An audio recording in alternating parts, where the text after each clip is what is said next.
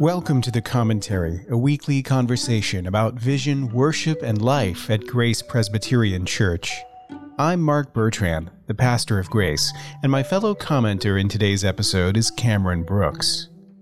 For a few months now, my wife Lori and I have been preparing for a long-anticipated Paris vacation. We've been reading guidebooks, watching videos, and doing everything else we can think of to get ready. But one thing we haven't done is consider the theology of vacations. In this episode, Cameron helps me correct this omission by asking what our theology can teach us about the role of work, rest, refreshment, and yes, vacation.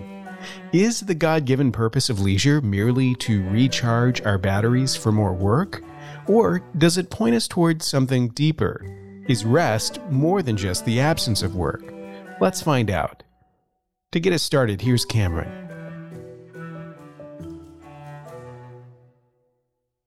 Before you and Lori head off for Paris, I would love to hear a little bit about what your plans are for this exciting trip, to bring in some of our listeners, as well as to talk about how Christians should think about vacations and travel and rest, things like that. So I'm hoping that's what we can do with this episode. But first, Pastor Mark, what are you planning to do in Paris?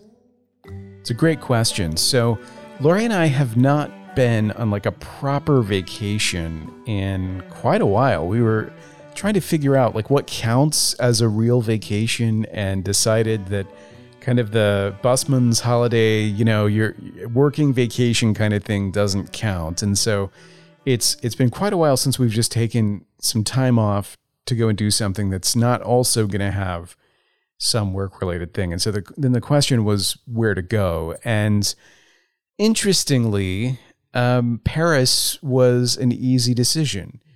I'm a Francophile, but when Lori and I would talk about where we'd like to go, she oftentimes would think maybe go back to Scotland, which is where we went for our honeymoon, or to England, like basically somewhere where they speak English.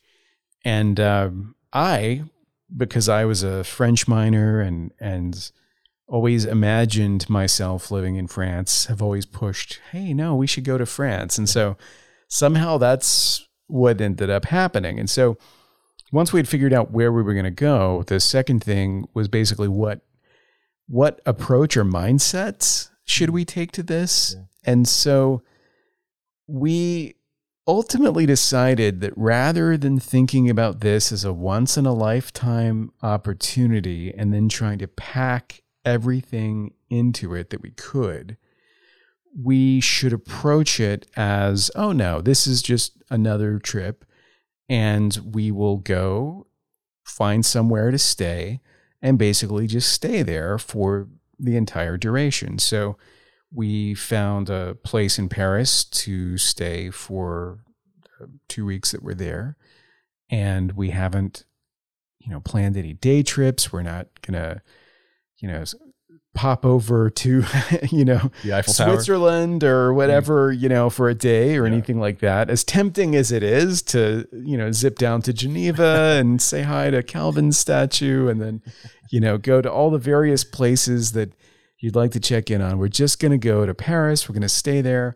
We're going to try as much as possible to be just walking around, so we're not even looking at going, to the outskirts so much, but just kind of wandering around and making our plans as we go. Basically, not over-programming, just relaxing and unplugging and letting ourselves enjoy that time. And so that's kind of the mindset that we've had. Now, when I get back, I can report on how well we executed this plan and was it a good idea. But the funny thing is, whenever people ask about this, once I explain sort of the thinking, it seems like a lot of people are like, hey, that sounds great. Like that's, I think most of us are accustomed to, the trip where you try to pack too much in. And so the idea of getting off the wheel of, over experiencing the trip is something that's appealing to a lot of people. So we're going to test that out and see if that turns out to be the way. Maybe we'll have to have a Paris Part 2 episode. Right. At least Part a segment. Yeah. I have a funny story about the word duh, but I'm going to wait. Okay. Okay. An important question, though. Are you going to be posting on Instagram while you're there, or are you going to unplug? Oh, this is a great question because, of course, I think that's one of those things you have to confront, right? That is it really leisure if you're documenting it and sharing it in that way? And I don't know the answer as far as, what we're actually going to do. Like, my guess is that we'll stay in touch somehow, but I don't know exactly what that's going to look like. I don't think I'm going to be able to get Lori to leap in the air over and over again until I get just the right freeze frame of her with the Eiffel Tower in the background. So there's probably a limited window of how much content creation can happen anyway. But we both also have that sense of like, are you really enjoying it? Are you really present if you're mainly sort of experiencing it through the lens? And so I don't know. Like I don't want to do what we did on our honeymoon, which is we didn't take any photographs. And then the night before we left, realized we haven't taken any photographs. So we went on one long walk around town, taking all of these terrible point and shoot flash photography photos, which basically are Lori standing in the dark, her features barely distinguishable because the flash suddenly hit her in the darkness. And then behind her is just this shadowy something that could be Edinburgh Castle. It could be something else. You just don't know because I didn't know what I was doing with the photography in 1996. But the way we experience things now is so mediated that I do think it's a good question. And we haven't fully thought that through. We've got a long flight where we can work some of that stuff out. But I do know that I'm grateful for social media and our sort of, Instagram age for one reason, which is that you can search based on locations. And so as I've tried to plan walks and everything, I've been able to figure out, okay, where is this in relation to that, just by kind of pulling them up. And you can do this, with any map, I suppose, but it's really helpful to be able to say, okay, this museum is by this cafe. You could get coffee here and you could get art here, and so that's been pretty helpful. How much we'll do it when we're actually there, I don't know, but in the lead up, it's been helpful. Well, whether or not we see you posting, we certainly hope you have a good time and can get a few good photos, along the way. Well, at least do some proof of life stuff. Yeah. Yes. So we're still around. Yeah. Great. Well, I would love to talk a little bit about just the idea of vacations and travel in particular. It seems like our notion of a vacation, the way Americans think about it, or Western people, is relatively new. I don't know, but it seems like packing the family in the minivan and driving across the country or hopping to another country for a few weeks is kind of a novel concept, at least speaking, in terms of the whole history of the world. I know that travel's been a thing for a while. I'm really interested, though, in how Christians should think about this for one really particular reason, and it's that sometimes while I travel, I feel like I'm not myself. I don't know if you've experienced this, but when I'm out of my normal routines, I'm out of my normal contexts and relationships, and maybe it's just me and my wife in some new place, it's exciting, but sometimes it's also disorienting. Mm-hmm. And if it's long enough, I start to feel like I don't know who I am, and I start to even think and feel differently. And that actually can be worrisome as a Christian because I need to be faithful wherever I am, right? Right. I want to walk in faith, whether I'm at home or in some other city. So I'm trying to figure out what's kind of going on there. And curious what your just general thoughts are to start it off. A couple of threads. I mean, tourism as we experience it now probably has its origins in like the Grand Tour, and you read about people in the 1800s who, as part of their education, would go on this tour of Europe or something, and it would have the effect of like a finishing school, as it were, except your finishing school was Europe. And those experiences were meant to educate you and civilize you and that sort of thing. So we have some aspect of that, I think, still now, this idea that travel is beneficial to us. And typically we would locate that benefit in the idea of experiencing other cultures, that it helps us see how much we are enculturated in ways that aren't apparent to us when we're in our home patterns. There are things that we might take for granted and think are just normal aspects of reality. But when you travel, you realize maybe not actually. That might just be the way we do things in America, or the way we do things in my corner of America, and actually travel, as they say, broadens the mind. So I think there's a benefit to that we could say is like educational, or, that it gives you a kind of perspective that's valuable. And if that's the case, then you can certainly think about that in terms of Christian understanding and wisdom. Mm-hmm. If you start thinking in Scripture of, journeys and that sort of thing, you're going to be thinking more in terms of, Abraham's calling to journey to another land, the missionary journeys of Paul. So these are journeys, but they're journeys with a purpose beyond broadening the mind or something like that, right? So it's our kinds of ways of talking about travel and the benefits of travel and the virtues can feel frivolous in comparison to some of those things. Yeah. Right. But is there some other theological category that we could place it under? Or do you think it is just kind of a frivolous thing? Or is it wisdom, like you were saying? Right. I think there are.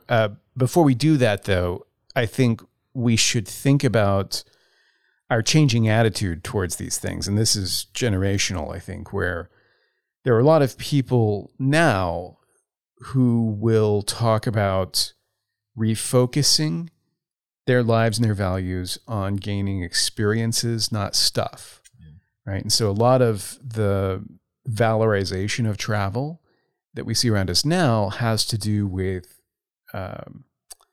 like finding my worth, my identity, not in accumulating things or, having, fancy cars, houses, whatever, but in pursuing experiences. The sort of unspoken assumption being that experiences are best found far away, right? That the journey is the thing. So not Lincoln, Nebraska. Right. Like you maybe could have experiences between here and Omaha, but the ones you have on the other side of the world are more meaningful according to this way of thinking. Right. So the reason I bring that up is that as we theologize about travel and about vacation, it's important to, I think, be like somewhat skeptical of the easy path that we could take because of the moment that we happen to be in, of saying, yes, there's this great virtue in travel. The most important thing you can do is to vacation and that sort of thing. And so I don't want to say it's utterly frivolous on the one hand. And on the other hand, I don't want to make it like the most virtuous thing possible. I want to try to figure out how we might think Christianly about these experiences and how to make the most of them.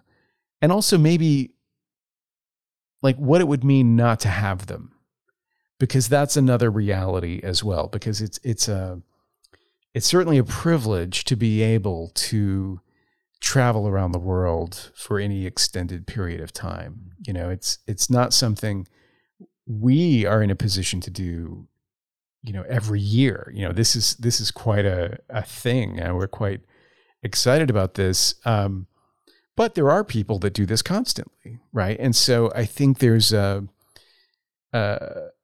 something important about thinking through what it means to do this, and also what it means to only be able to do this occasionally, or maybe to never be able to do this. And those all have theological ramifications too, I think. I'm wondering if one way to think about this seeing other cultures that you're mentioning is in relation to the cultural mandate of Genesis.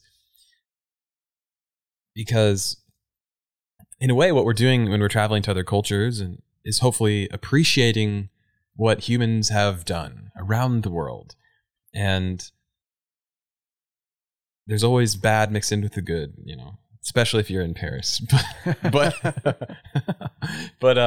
there's lots of beauty and amazing things that humans have done. There's art museums and food and the sites that you go see, and I guess that's broadens the mind, but maybe it's a way of seeing how humans have imaged God. I'm still thinking of our conversation from last week about imaging God, and in a way that's how humans image God, by proliferating and building new cities and creating art and music and food and dining and that kind of thing. Yeah, I think you're right about that. I mean, certainly in my own thinking, one of the reasons why you would experience other cultures or other aspects of your own culture is ultimately this desire to make culture, to be inspired by it, and to do something with that experience that's creative and productive. Quite literally, I spent some time last week preparing a new notebook, and whenever I get from one notebook to the next, there's always some stuff I copy into each one. The prayer for every man in his work is one of those things, and a few other quotes that are just meant to remind me sort of what I'm doing. But as I was inaugurating this new notebook, I'm like, this is the notebook I intend to carry with me when I'm in Paris. And my hope is to begin some creative work while there. And so it's interesting that that's, in my mind, like a huge opportunity not to miss. Like, why wouldn't you want to work on some book while you're there, even if you're stealing moments to just sort of set down the germ of something? Surely that's, the best use in my mind that I could make of an experience like this. And so I think that there's a very cultural mandate-y kind of connection there, and another one, of course, would be rest. The idea, we're not just talking about traveling in other cultures, we're talking about vacation. And so when we think about vacation, it naturally leads us to thoughts of rest, and God's rest after his work of creation, our own rest after the work of this life, when we enter into our rest with him. And so I think that's a little bit of almost like two sort of interwoven strands in the experience, where part of it is about resting, but another part of it is about contributing and creating all together. We have the word sabbatical in the academic world. Yes. And I'm not certain, but it sounds like it comes from the word Sabbath. Right. Do you have any? I believe that's the case. Yeah. Which is interesting. I mean, doesn't Shabbat mean stop, just cease, and in a sense, I think that's the ideal version of a vacation for some people. Is just stop all the stuff that you have to do day in and day out. Well, and a sabbatical is interesting, though, because certainly in the academic world, people go on sabbatical, they leave their regular work, but typically they do it in order to accomplish some other work that they don't have time to do or bandwidth to do in their everyday lives. So you go on sabbatical and it means, well, he's working on a book or, something like that. Although I have a buddy who has a fishing boat. He named his fishing boat Sabbatical. So whenever you're like, well, where is he this weekend? He's on sabbatical. Literally. Literally. But yeah, I think that's, that points to the complexity of the idea of rest. We talked about this in a past episode, that the way we typically think of rest is just the cessation of labor, as if rest is a kind of emptiness where work is the fullness. And rest in Scripture is a fullness, not an emptiness. There's something to it. It's helpful. I'll give you a quote here. This is from Joseph Pieper's book, Leisure, the Basis of Culture. And there's a lot in here, I think, that would be relevant to our conversation. But specifically in this passage, he's talking about kind of the way that we tend to think of rest as just let's say a negative image of work and not its own thing. So this is on page 34. He says, the simple break from work, the kind that lasts an hour or the kind that lasts a week or longer, is part and parcel of daily working life. It is something that has been built into the whole working process, a part of the schedule. The break is there for the sake of work. It is supposed to provide new strength for new work, as the word refreshment indicates. One is refreshed for work through being refreshed from work. Now, then he contrasts that with leisure. He says, leisure stands in a perpendicular position with respect to the working process, in just the same way as the simple gaze of intellectus does not consist in the duration, so to speak, of ratio's working out process, but instead cuts through it at the perpendicular. The ancients compared the ratio with time, the intellectus with the always now of eternity. I know there's a lot there, but we're just going to keep going. Now, leisure is not there for the sake of work, no matter how much new strength the one who resumes working may gain from it. Leisure, in our sense, is not justified by providing bodily renewal or even mental refreshment to lend new vigor to further work, although it does indeed bring such things. As contemplation, so leisure is of a higher rank than the vita activa, even though this, the active life, is truly human in a sense. But the ranking cannot be reversed. While it is true that the one who prays before going to bed sleeps better, surely nobody would want to think of praying as a means of going to sleep. In the same way, nobody who wants leisure merely for the sake of refreshment will experience its authentic fruit, the deep refreshment that comes from a deep sleep. I think in that metaphor, you kind of see the difference, right? That leisure isn't just a way of recharging the batteries to go back to work. It's something else. It's something full and positive, not just like the emptiness, the downtime that is necessary for us to remain productive. So again, there's a lot in that, obviously, but for our purposes, I think as we theologize about vacation, maybe it would be helpful to think of vacation as a sort of foretaste of leisure, not as downtime from work to recharge the batteries. I know I've certainly had people say, oh, I'm so glad that you're taking this vacation because, you have been going at it, burning the candle at both ends or whatever, and you need to take some time off and recharge and that sort of thing. And the implication being that otherwise you burn out, right? That if you don't have this downtime, then you won't be able to keep going. And it will help you work better, basically. Yeah. Which is true, but it's not the point. So I find Pieper helpful there.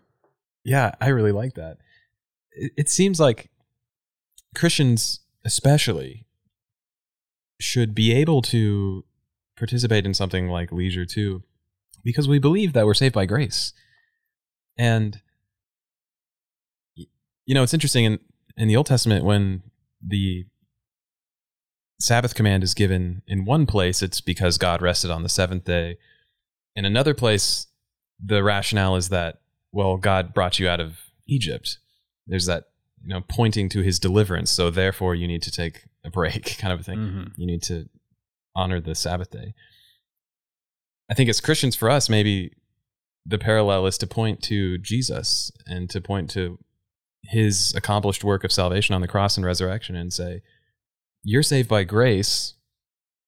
Stop working, maybe, take a break, take some leisure, and don't even try to justify it for some other reason. Sure. Does that? Yeah. Well, if you think about the weekly rhythm of Sabbath, the rest from labor that's built into the fabric of the human week by virtue of creation, that is meant to be a kind of foretaste, right? Because that seventh day is not quite the same thing as God's seventh day, right? His rest is a rest that he continues to rest from, like he finished the work of creation and is not still doing it.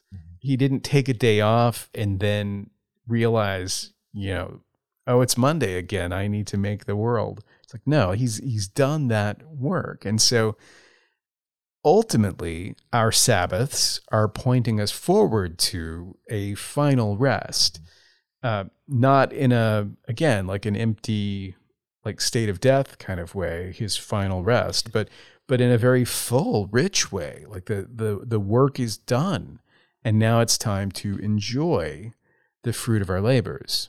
So I think that's a parallel to the way we might think of this idea of vacation or leisure, that these moments that we enjoy, although we can't do them often, have a sort of Sabbath function in that they point forward to that sort of ideal. Like we've joked about, oh, we're going to Paris and if we come back, here's what we'll do when we get back, But I think it's that sense of like maybe not when you're having the vacation, but as you're planning for the vacation, there's always that sort of like, what if you went on vacation forever? What if this was your new normal?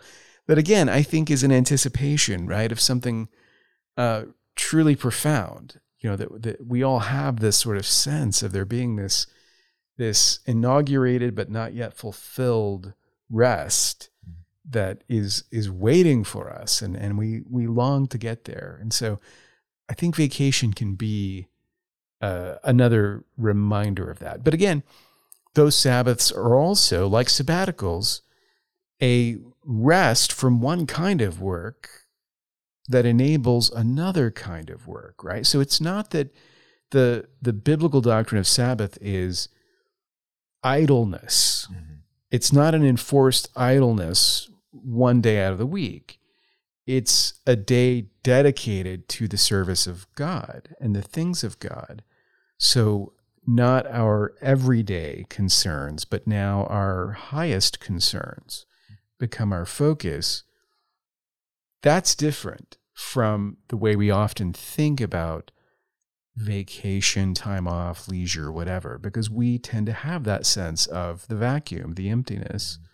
But in fact, these are respites that allow us to focus on higher things, which, again, if you imagine you're on vacation and you go to the art museum and you start reflecting on goodness, truth, and beauty, you're getting a sense of that, right? That maybe you wouldn't take the time in your everyday life to do something like this, but in this vacation space, you will.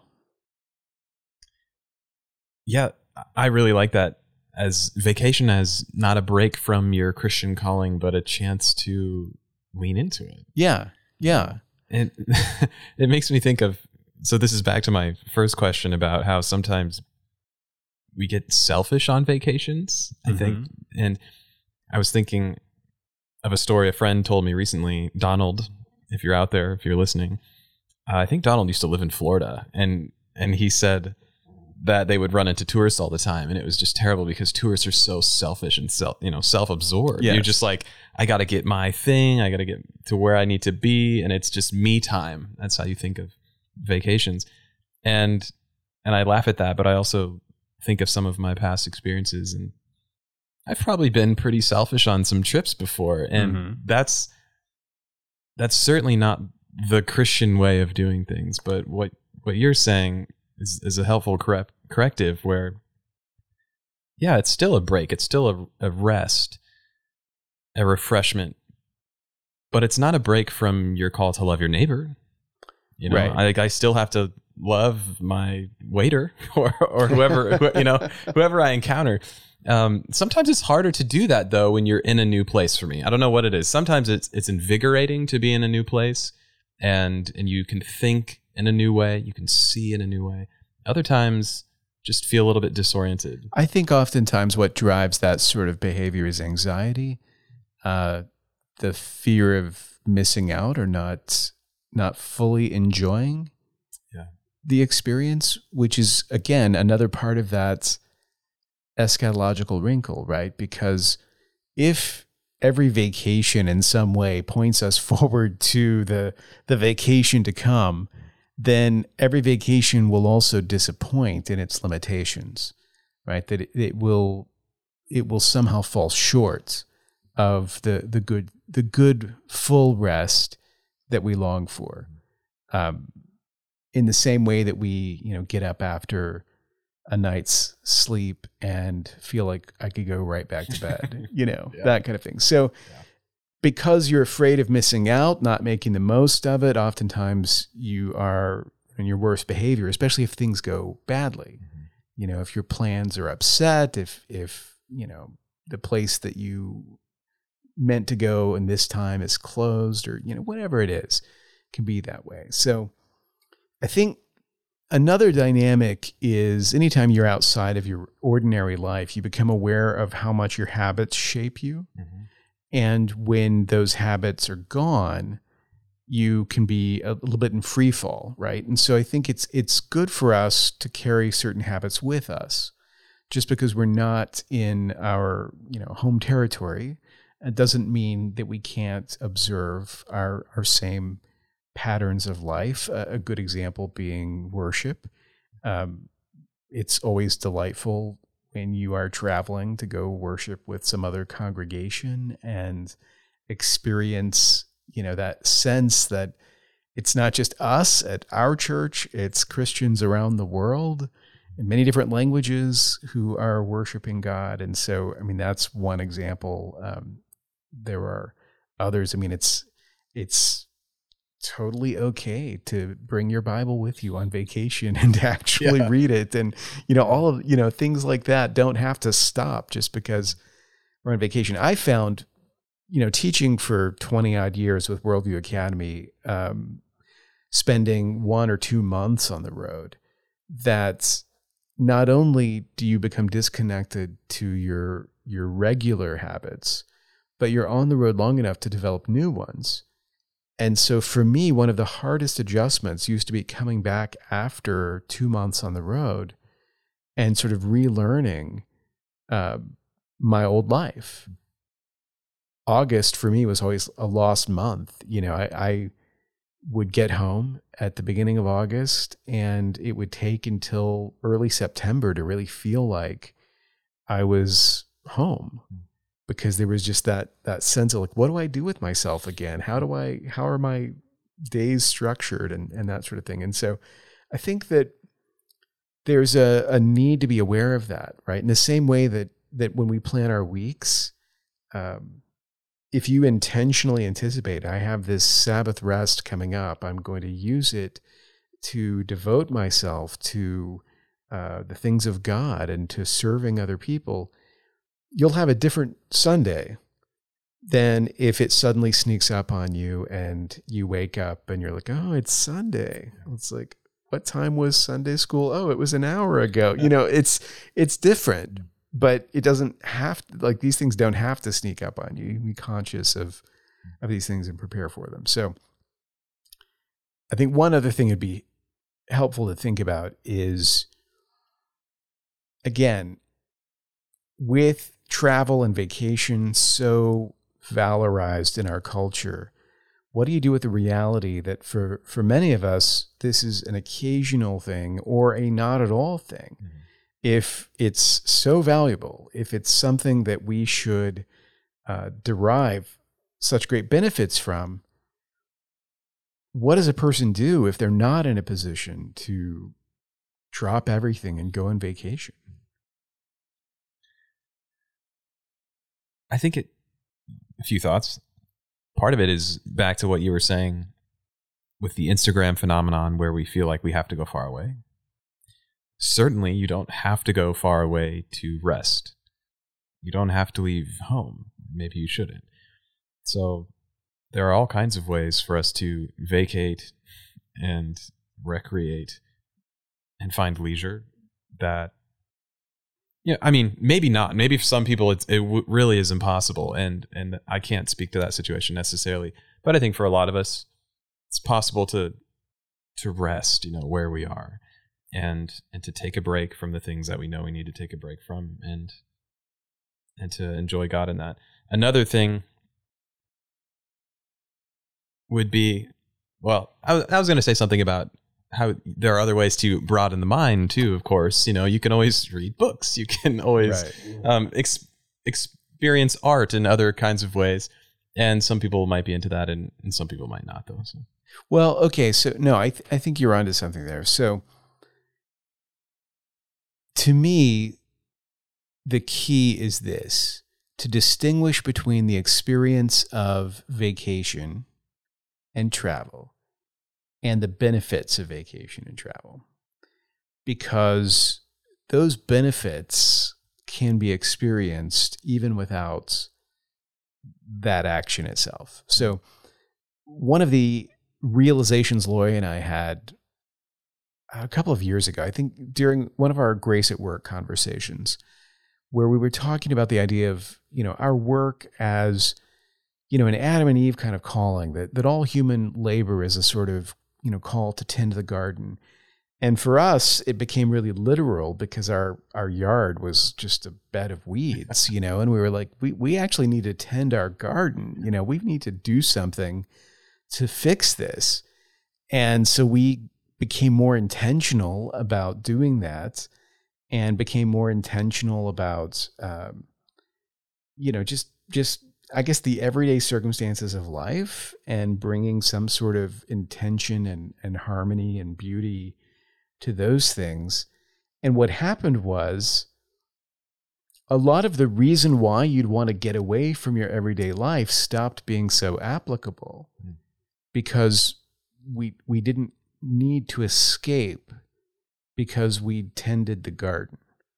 And I think a lot of people regret not having the opportunity to travel more, or to, take more time off, or, whatever it is, because it would be great to escape from your current reality for a little while, and to enjoy this sort of fantasy of an alternate life, another path, or something like that.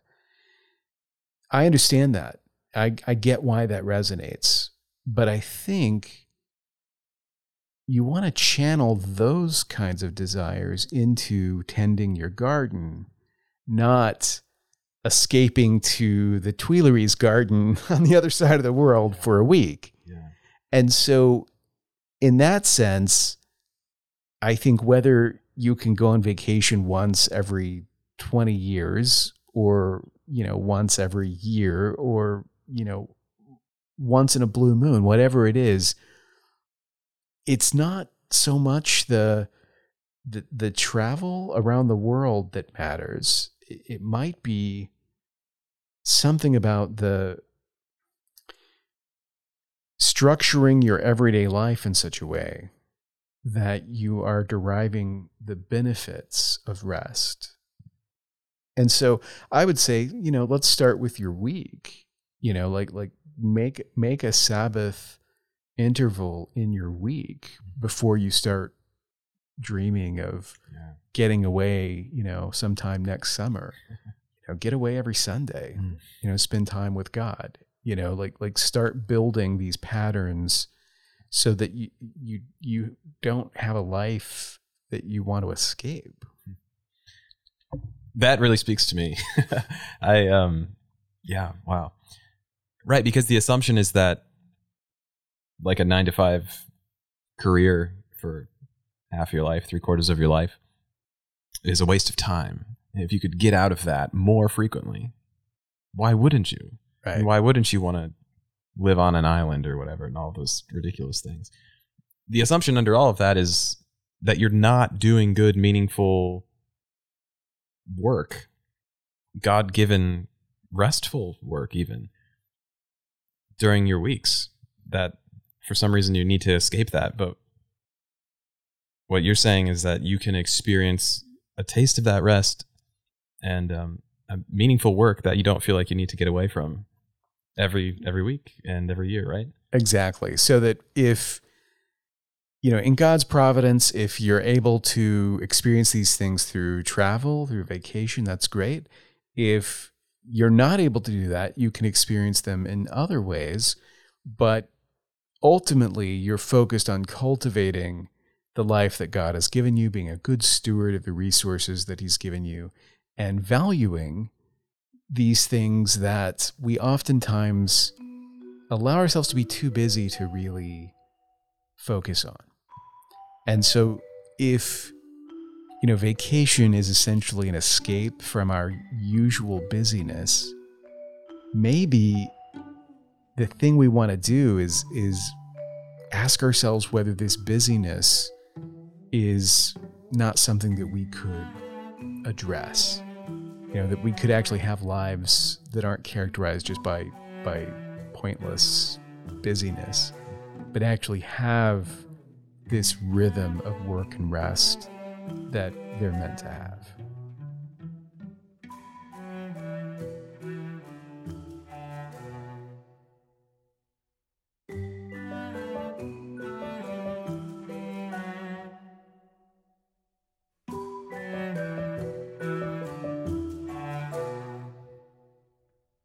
Thanks for listening to The Commentary. As I pack my bags for Paris, The Commentary is going to take a 2-week break. We'll come back toward the end of October with new episodes. In the meantime, make the most of this time off. I'll try to do the same. If you've enjoyed this episode, you can rate us on your favorite podcast app and share episodes with your friends on social media. You can subscribe to The Commentary on Apple Podcasts, Spotify, and Stitcher. To find out more about us online, visit graceforsiouxfalls.org.